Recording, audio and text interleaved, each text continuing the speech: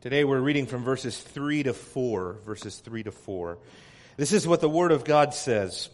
For our exhortation does not come from error or impurity or by way of deceit, but just as we have been approved by God to be entrusted with the gospel, so we speak, not as pleasing men, but God who examines our hearts.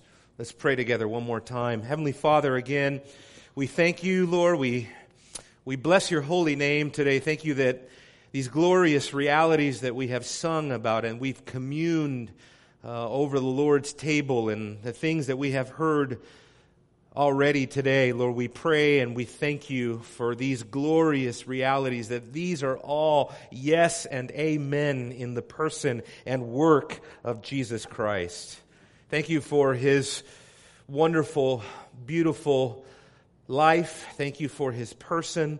We thank you for his abiding presence with us through the power of your Spirit. We thank you that he is pleased to dwell not only among us, but literally in us, to remain and to abide with us to the end of the age.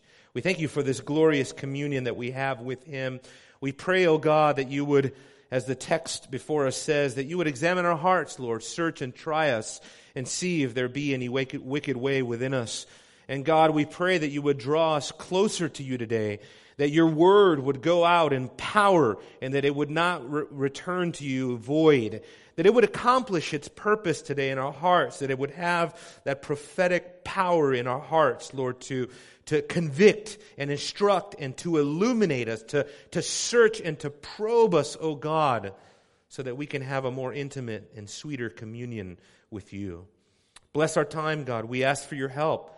We are desperate, Lord, for you to give us your unction and your aid to help us, Lord, both speaker and hearer alike, Lord. We ask that you would do a mighty work in our church as your word spreads rapidly among us, Lord. May you be glorified in all these things. In Christ's name we pray.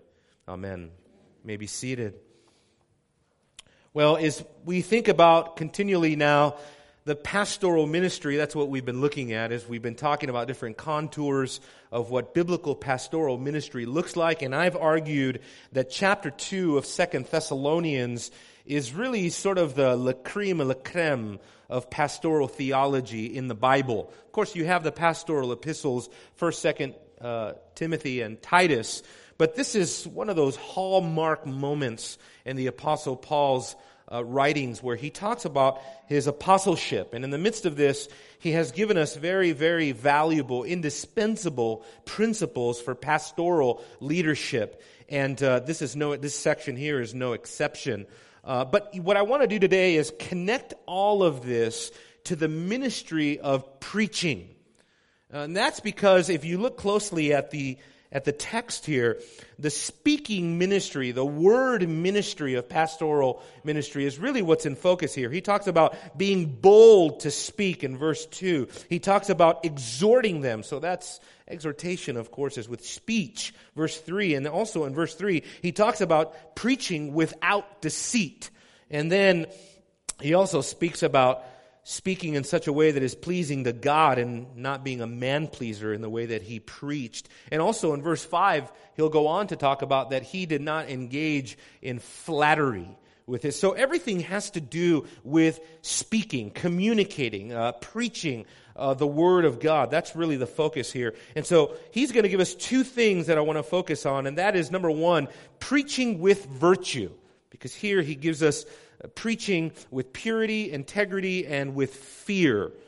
And also, in addition to preaching with virtue, I want to talk about preaching with authenticity. That's my outline anyway. Number one, preaching with virtue. Look at verse 3 again. He says, our exhortation, which that really refers back to the fact that he brought the gospel to them. And so that refers to his preaching ministry, his word ministry among them. And remember, we also made a case that that's not just the evangelistic thrust of the word of God. That's also, if you would, the daily diet of expositing the word of God among them, teaching them the word of God continually, not just evangelism, but just even more than that, just the regular exposition of the word of God. But both of those things were done here with virtue. In verse 1 and verse 2, we looked at the adverse circumstances of the ministry. And now, if you would, we're going to be looking at the character of the ministry, or even of the minister.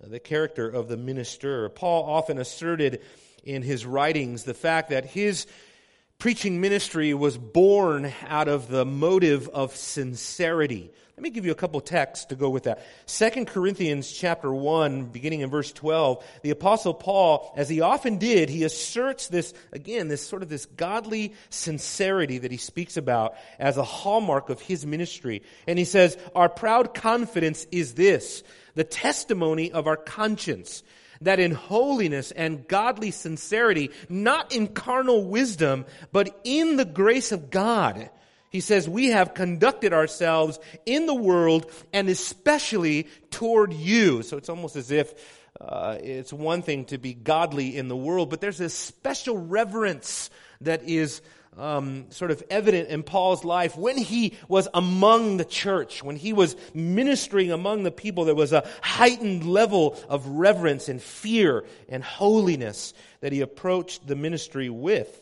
Also, if you just jump down to 2 Corinthians 2:17, he talks about it again, specifically about the way and in the manner and with the motive with which he handled the Word of God.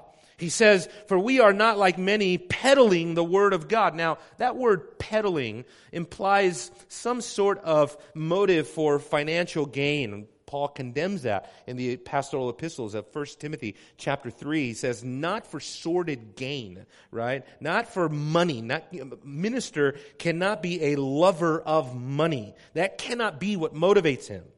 And therefore, he does not peddle the Word of God. He says, "But as from sincerity, as from God, we speak in Christ," which means something like with Christ's authority, "in the sight of God." And so that was his accountability. That was the fear and the reverence that he came with. And here, in this sincerity that he has really is understood in three distinct ways: theology, motives, and methods.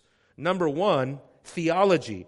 Of course, because what does he say here back in 1 Thessalonians 2:3? He says, "Our exhortation does not come from error."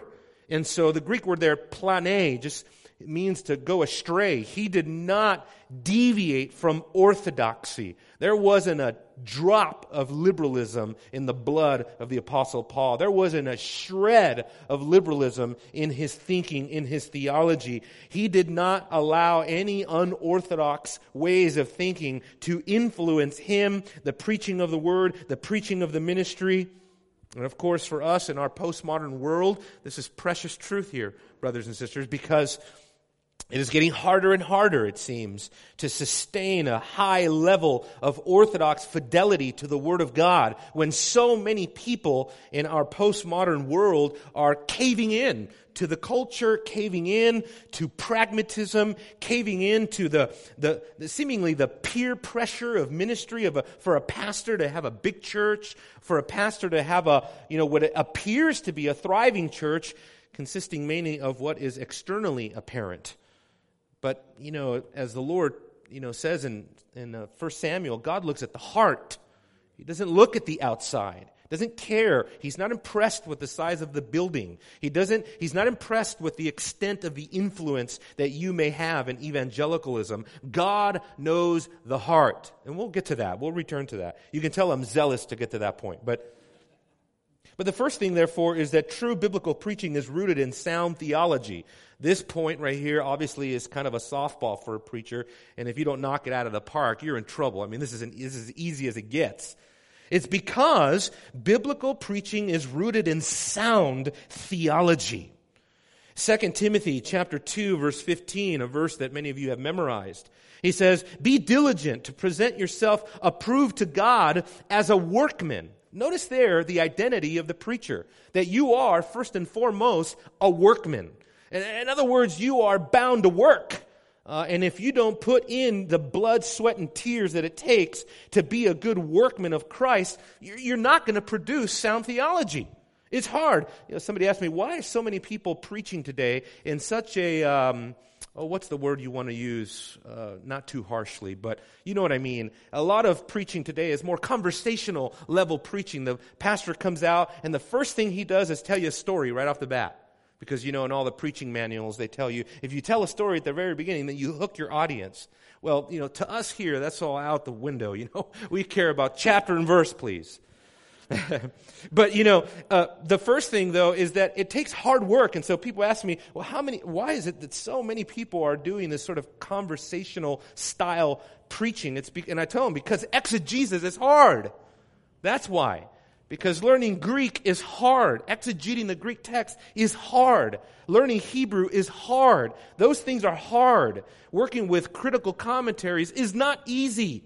And so it's so much easier just to abandon the process and to adopt something that is just more conducive to, a conversation level sermon.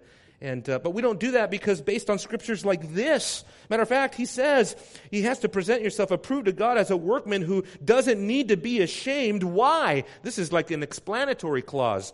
Accurately handling the word of truth. That's when you really start to understand if the pastor is worth his salt, right? Because it's not so much how eloquent is he, how magnetic is his personality, how likable is he, right? Is he a good guy? No, what about this? Can he exegete the text, right? That's a bigger question because if we want our preaching to be pure, our preaching has to be rooted in sound theology so that we avoid what Paul calls here error. Error. There's so much of this, and it's so prevalent today in the church. So much theological error. You know that. You hear that. You hear it in the contemporary music that you hear all over the place. Just the error is it's prevalent everywhere. I've often said that, contemporary music artists, they should have a doctrinal statement on their music. So we know, where are you coming from? What do you believe? Where do you go to church? You ever ask that? Think of a real popular, famous worship leader in your mind. Where does he go to church? Where does she go to church? What theology do they believe in? It's just amazing that so much theology is neglected today. It's minimized. And as a matter of fact, this idea here of error, plane, is really that which belongs to the false teachers. Therefore, the pastor, the minister, has to be ready not only to rightly divide the word of truth, the word of God, but he also has to defend it. So we're told in Jude 3 to defend the faith that was once for all delivered to the saints. We have to protect the flock. We have to expose heresy. And the Apostle Paul told young Timothy to be ready to do this. Matter of fact, turn to 2 Timothy chapter 2. I want to show you a couple texts in Timothy. 2 Timothy chapter 2, beginning of verse 23. It's not just about, giving a positive message. It's not just about building up. Sometimes you're called to tear down, namely heresy and people who contradict the Word of God. That's part of the job as well. 2 Timothy 2:23, he says, refuse foolish and ignorant speculations, knowing that they produce quarrels. The Lord's bondservant must not be quarrelsome. It's not that you're just going and getting in all kinds of, debates with people. I mean, don't get me started on social media, right? Forget all of that. I tell you what, nowadays, if I'm listening to a ministry or a podcast or something like that, and it begins with what's going on and what kind of fights are going on Facebook or on Twitter, I'm out. I don't have time for that, right? So it's not that you jump into every little controversy that you can find. That's not the dynamic. But he does say here, you have to be kind to all, able to teach, patient when wronged, and watch this here, with gentleness, correcting those that are in opposition, those who oppose the gospel. You have to be in gentleness, correct. So you cannot be so humble and so gentle that you fail to correct. And in the duty of correcting people, you cannot be so zealous to correct that you fail to be gentle. It's a fine, delicate balance. And then jump down to 2 Timothy, go back up to chapter 1 of Timothy here. He says beginning in verse 13, he says, retain the sound or the standard of sound words which you heard from me in the faith and love which are in Christ Jesus. He says, guard through the Holy Spirit who dwells in us the treasure which has been entrusted to you. And I can spend all day on that one point of sound theology rooted in that word error and avoiding theological error. There's nothing more important. That's why if you come to a Sunday school class in our church, we are very much about theology. You know, we're very much about explaining the text, explaining theology, explaining doctrine, teaching. That's what's going to hold us together. Second thing is that preaching arises out of holy motives. Because look at what he says here. He says our exhortation doesn't come from error. That's the theological part of it, theological component. And then he says, or impurity. Now, here's what's interesting is I think that in this context, the word here, impurity, that just speaks of a cleansing, right? I think that it's connected to the word ministry that goes forth. In other words, that the message that he spoke was free from impure things like false motives, or as he's going to explain here, by way of deceit, which is really interesting because, now follow me here, because what I'm arguing is that when he says by way of deceit, it's kind of an instrumental use of that preposition, which means that the impurity would be through deception.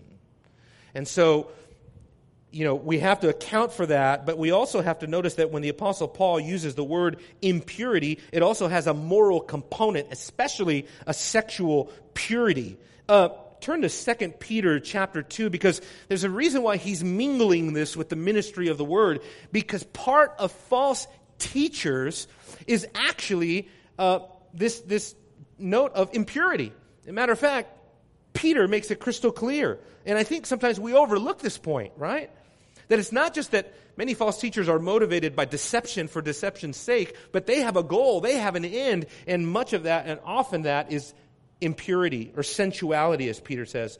Look at what he says, 2 Peter chapter 2, verse 2. He says, many, talking about the false teachers, many will follow their sensuality. Isn't that amazing? As he's denouncing false teachers, he focuses in on sexual immorality. It's amazing. I mean, I've been in membership meetings where folks are joining the church and they're explaining to me that the church they came from, the pastor was sleeping with women in the congregation. And I'm just like, is that a real story?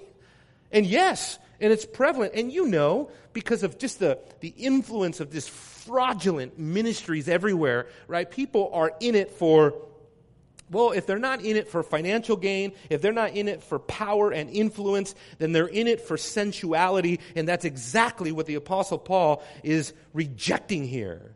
His whole ministry was rooted in a pure life, and that pure life gave rise to a pure ministry. Matter of fact, just to go on here in Peter's description, jump down to verse 12, because Peter gives an in-depth description of false teachers and what motivates them, and he does not hold back like so many people do today. He says that those who do this, they are like unreasoning animals. Not my words, these are his words. Born as creatures of instinct to be captured and killed, reveling where they have no knowledge, and they will, in the destruction of those creatures, also be destroyed, suffering wrong as the wages of doing wrong. They count it a pleasure to revel in the daytime. So there you go, this note of reveling, sensuality, impurity. This is exactly what Paul is denouncing in his ministry. So he did not have these impure motives, and neither can we if we want to have a ministry like the Apostle Paul. In Galatians, Paul says that false teachers, they want to make much out of you for no purpose. They want to shut you out so that you will make much of them. That's Galatians chapter 4, verse 17. In other words, the whole purpose of their getting into the ministry is so that the people would remain theologically deceived, ignorant, gullible, easily manipulated. For what purpose? So that they can be made much of themselves. That's a crucial distinction for any church that anyone would be looking at, is Are they positively, are they intentionally trying to educate their people theologically? Or are they trying to keep their people ignorant of the truth? That's a dead giveaway that you need to get away from a ministry like that. Ephesians chapter 4, verse 11 says that we need to be about the business of equipping the saints for the work of ministry. Also, this preaching consisted of transparent methods as well, because the method is in this participle, in this prepositional phrase, by way of deceit. Our exhortation does not come from error or from impurity or by way of deceit. The Apostle Paul dwelled in truth. His motives were pure and his living backed it up. Paul says, among other things, that his exhortation was not by way of deceit, meaning that for him, he's going to repeat this negation over and over of things that ministry is not. And as a matter of fact, that's the way we should also judge a ministry. Things that the ministry does not engage in. He repeats this over and over because he says the ministry is not this, it is not that, it is not this. And he repeats the word not over again, not to be redundant, but because he means what he's saying. A true biblical ministry cannot consist of certain things. We have to be ready to reject and to deny certain things as much as we're ready to affirm good things. We have to be ready to reject unbiblical practices, of course. Turn to 2 Corinthians chapter 4, please, because there Paul really gives us the pattern of his ministry in terms of this sincerity. And again, it's consisting not only of the things he affirms, but also the fact that he denunciates fraudulent methods of preaching. He says in 2 Corinthians chapter 4, beginning in verse 1, "Therefore, since we have this ministry, as we've received mercy, we do not lose heart, but we have renounced," you see that? "The hidden things," or the things hidden because of shame. That's the NASB getting really technical with the word order in the Greek. Kind of wooden, but that's what it says. The things hidden because of shame, not walking in craftiness or adulterating the word of God. See, when you don't have pure motives in the ministry, what it amounts to is an adulteration of the Word of God. You're prostituting the Word of God. You're selling the Word of God. You're using the Word of God as a means of personal gain. But by the manifestation of the truth, he says, we commend ourselves to every man's conscience in the sight of God. Turn to 1 Timothy chapter 6, verse 3. As I was putting this sermon together, it's just all these texts that I wanted to expose the church to before I was done. I was looking over my sermon going, I'm just going to get up there and be reading verse after verse after verse. I'm sorry, I got to get these out because I got to get them to you because you need to go to these critical crux passages. 1 Timothy chapter 6, beginning in verse 3. The gospel is given to us ministers to protect, to keep, to guard, to defend from error and from those who propagate error in the church, either through their doctrine or their living, because those things always go together. Look at what he says in verse 3. If anyone advocates a different doctrine, you see that? And does not agree with sound words. How many pastors do you know that are consumed with doctrine and sound words? You know what my experience is in when I meet pastors out in the street, just wherever, usually because Trish gets me in some conversation somewhere, is they like to set that stuff aside. You know what I mean? Yeah, I get all of that, but how big's your church? I kid you not. That's how it is. You know what I mean? And it's like, no. What we need to be prioritizing here above everything is the teaching, the doctrine. He says, if anyone advocates a different doctrine and doesn't agree with the sound words, see that word sound words? That word sound literally means healthy. The reason why this is so important is because it's healthy in the church. If it doesn't have good doctrine, it will be spiritually anemic, malnourished. Those of our Lord Jesus Christ with a doctrine conforming to godliness. And so that's another proof that's in the pudding. If the doctrine is not producing real, actual godliness, it is not sound. It is not healthy.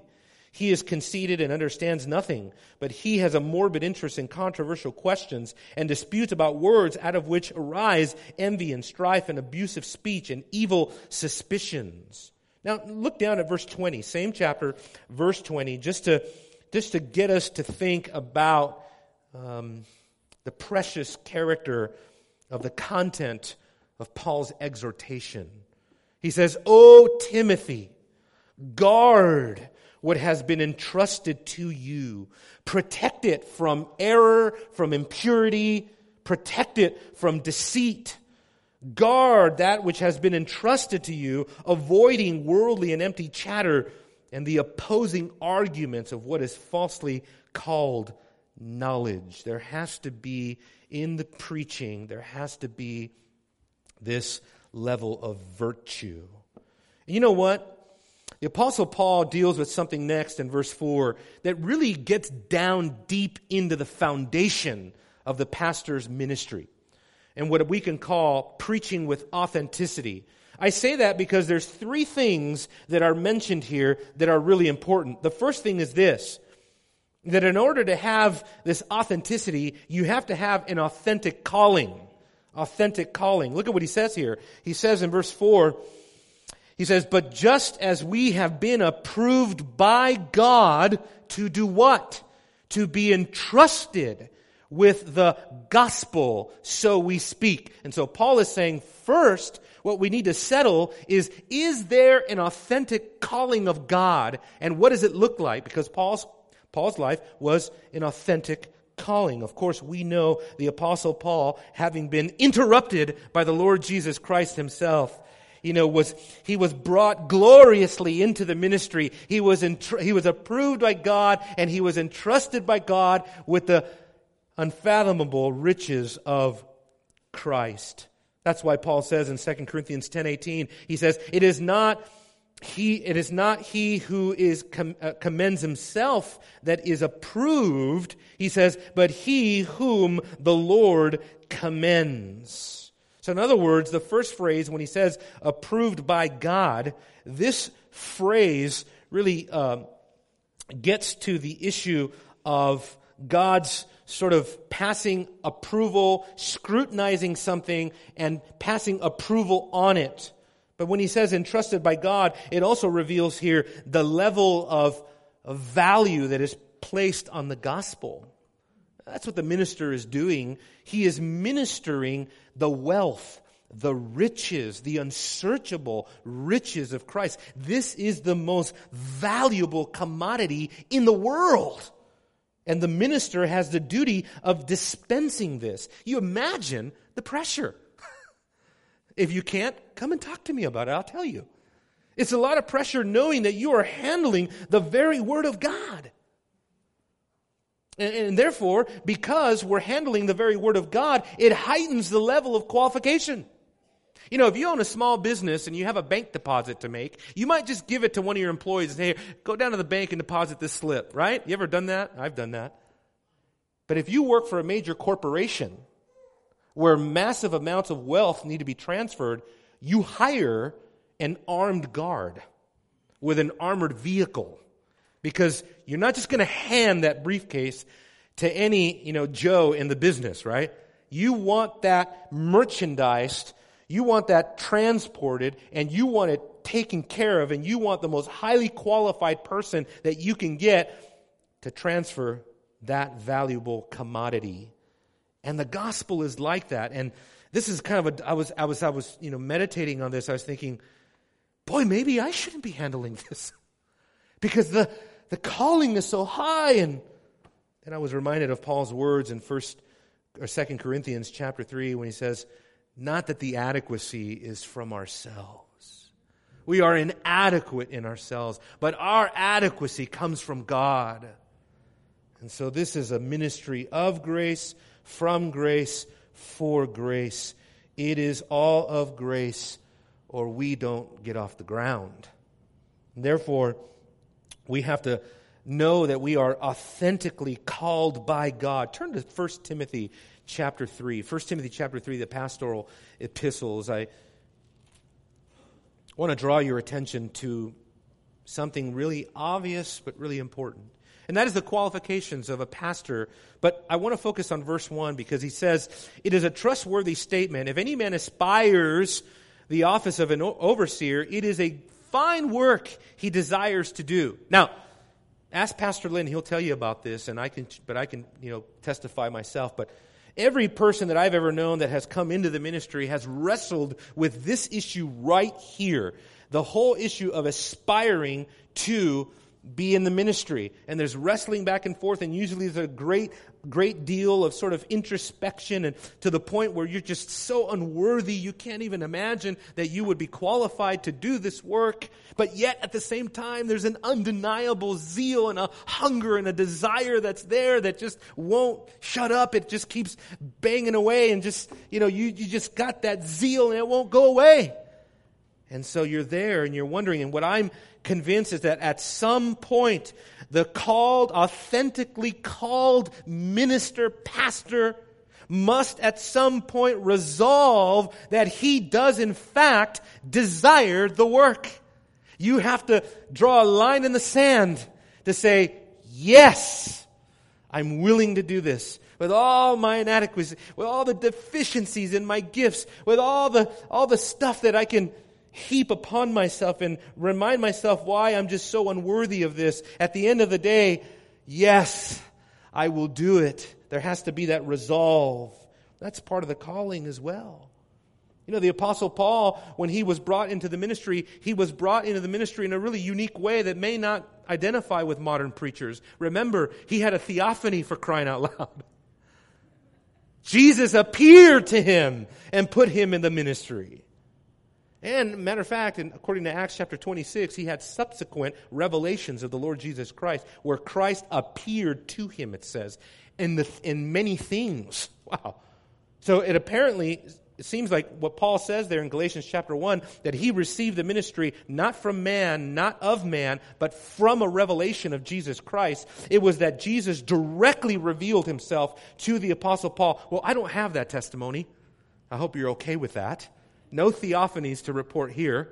But what I do have, and what I can bear witness with, is that I had a very clear-cut, undeniable desire and zeal that would not go away. Even when people told me, I don't think you're actually ever going to be in ministry. And I remember those early days thinking, then what do I do with this desire, this passion? It doesn't go away. I mean, ask Trish. Remember when Trish and I first got married, I wasn't teaching a Bible study, nothing. And there I am, right after work, working a long day, and I get home, all I want to do is just hit the commentaries. Hurry up, start typing up notes and exegeting, and, I had just learned Greek, so I was I was probably prideful and, everything else, and God, by His grace, used all of my foolishness, and He funneled my zeal, and by God's grace, here I am. It's very, very humbling, and it reminds us that above everything in the qualification or the calling of a pastor, above everything, brothers and sisters, what is required is faithfulness. Look at 1 Corinthians chapter 4 with me, because it's all going there. 1 Corinthians chapter 4. I told you that in this chapter we would be diving extensively into pastoral theology. And that's what we're doing. We're looking at all these different aspects of biblical pastoral ministry. Beginning in verse 1, he says, "Let a man regard us in this manner as servants of Christ and stewards of the mysteries of God. In this case, moreover, it is required of a steward that one be found trustworthy or faithful." And so that is the ultimate requirement.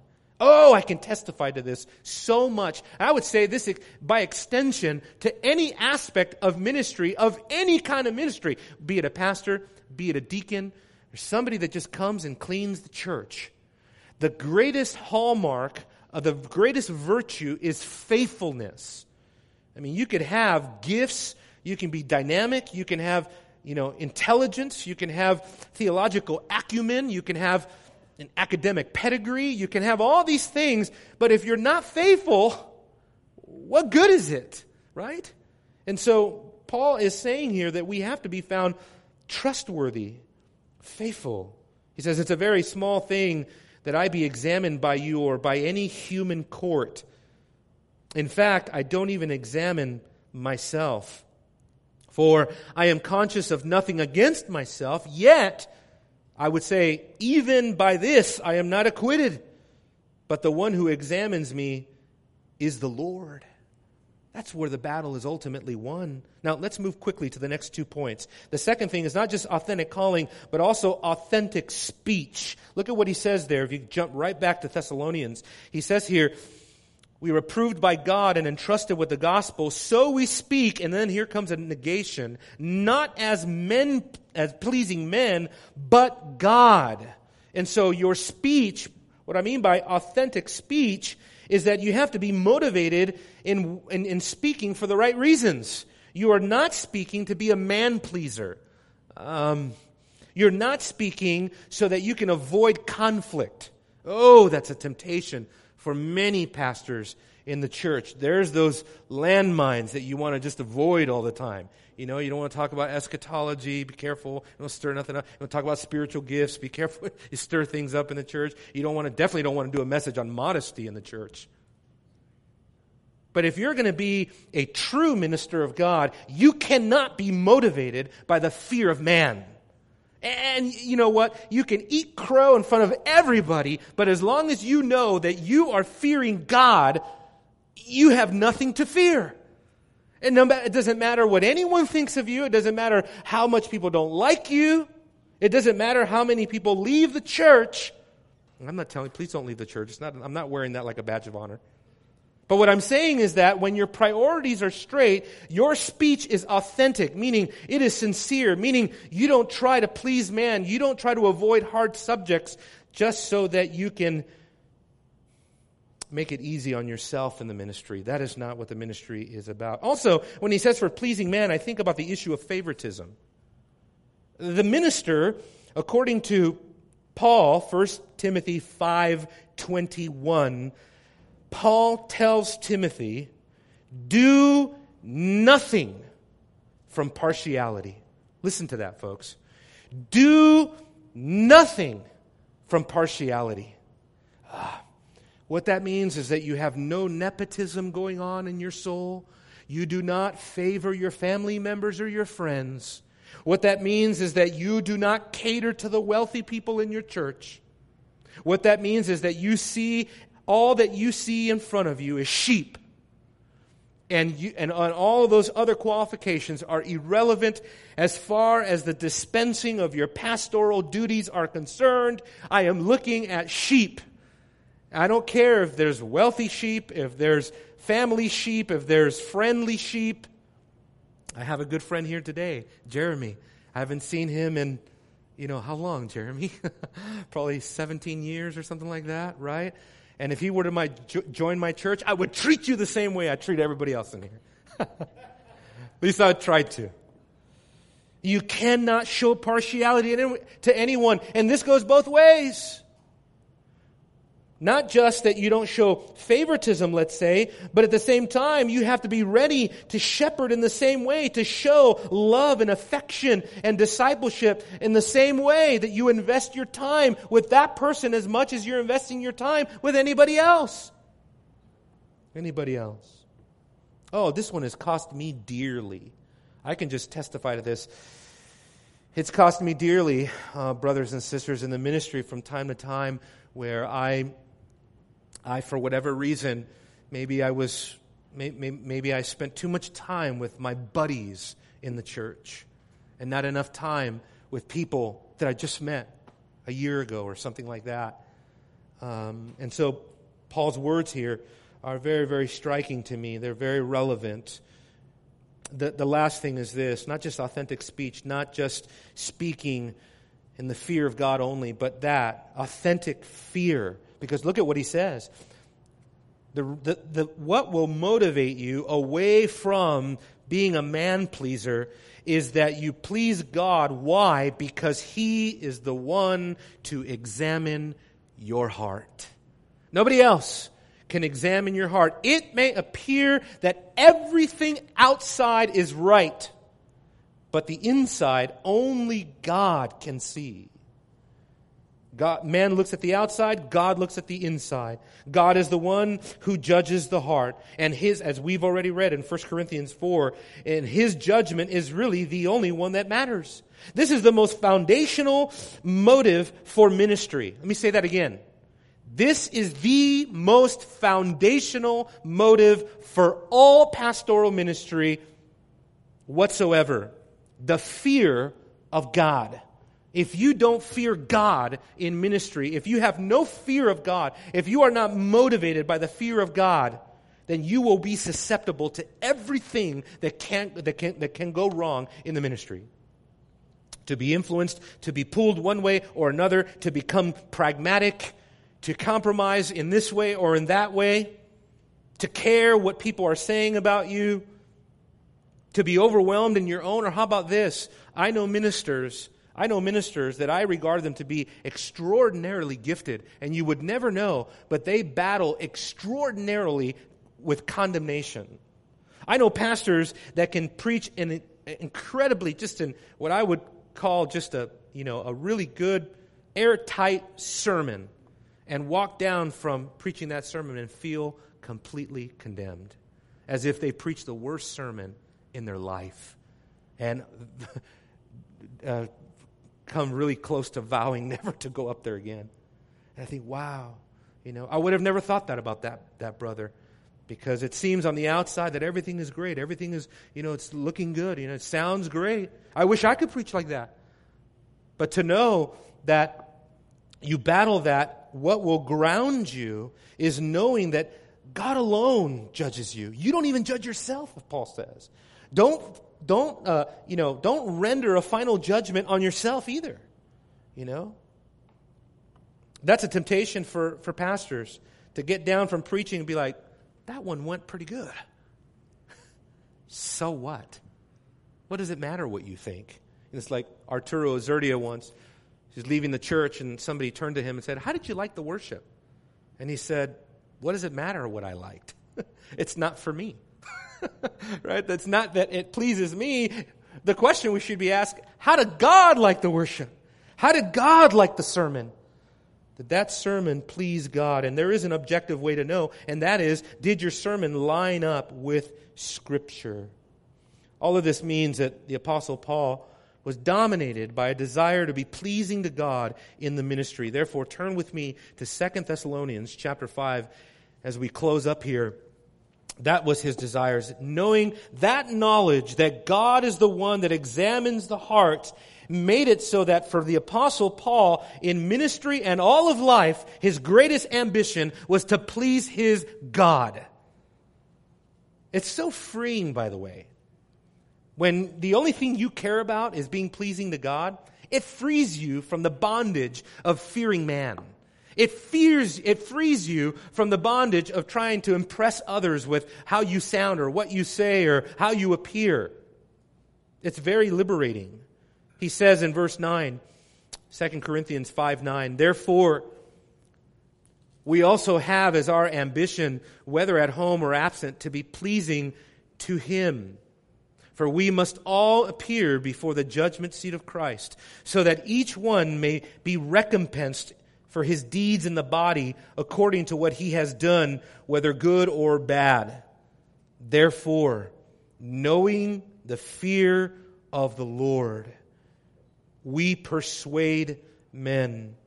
He says, but we are made manifest to God, and I hope that we are made manifest also in your conscience. See, that's the trick, isn't it?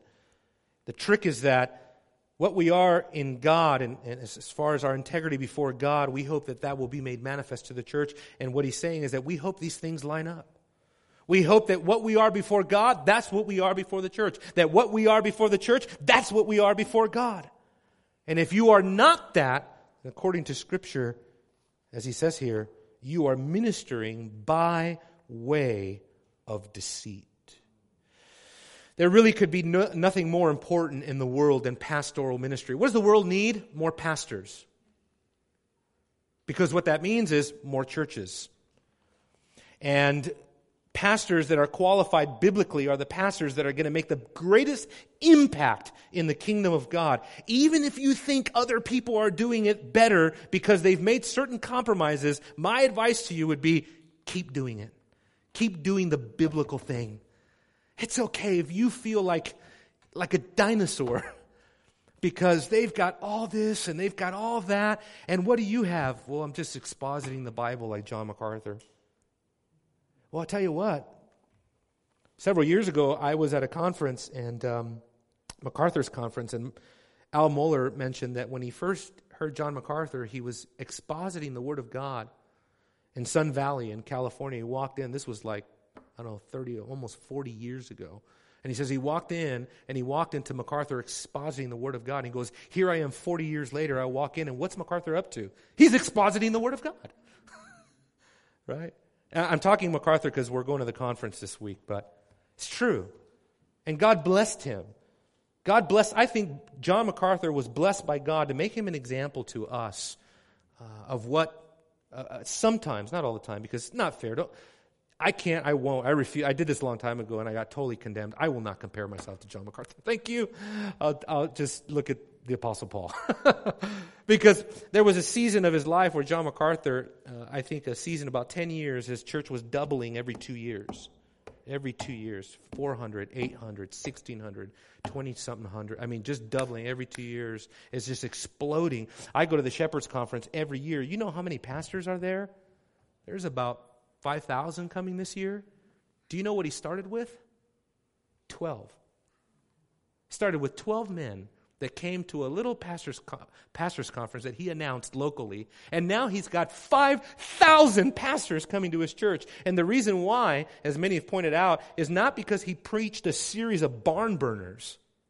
I think it was Phil Johnson that told me that people have asked him, what's your favorite MacArthur message? And he says, I don't know. Because they're all the same. In other words, what he's saying is that consistency is what marked his ministry more than anything.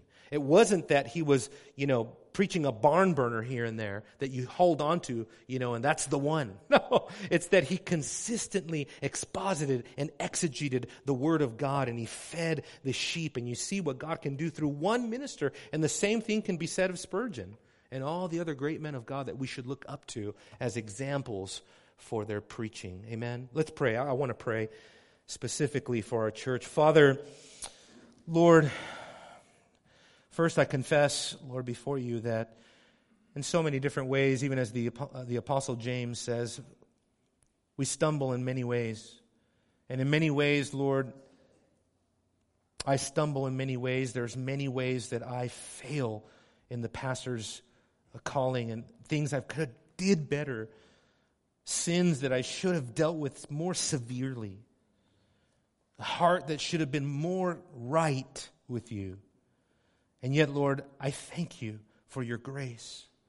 And I'm humbled by the reality that it is not because of my extraordinary gifts, but it's only because of your sovereign grace that you've chosen to use me to whatever extent you will. And I pray that for anyone here today, anyone that you may be calling into pastoral ministry, that they would not be consumed with the gift, that they would not be consumed with their abilities, but that they would be consumed above everything with the fear of God and walking before you as the one who examines our hearts. And Father, would you use these sermons to purify and cleanse our church, to continue to mature our church and begin with Pastor Kaler and myself. We thank you, Lord. We know that you are faithful to your word. You're faithful to your church. We take comfort in that today. We take comfort that you are working among us and that you are doing your will. Help us to recognize it and help us to minister accordingly. In Jesus' name we pray. Amen.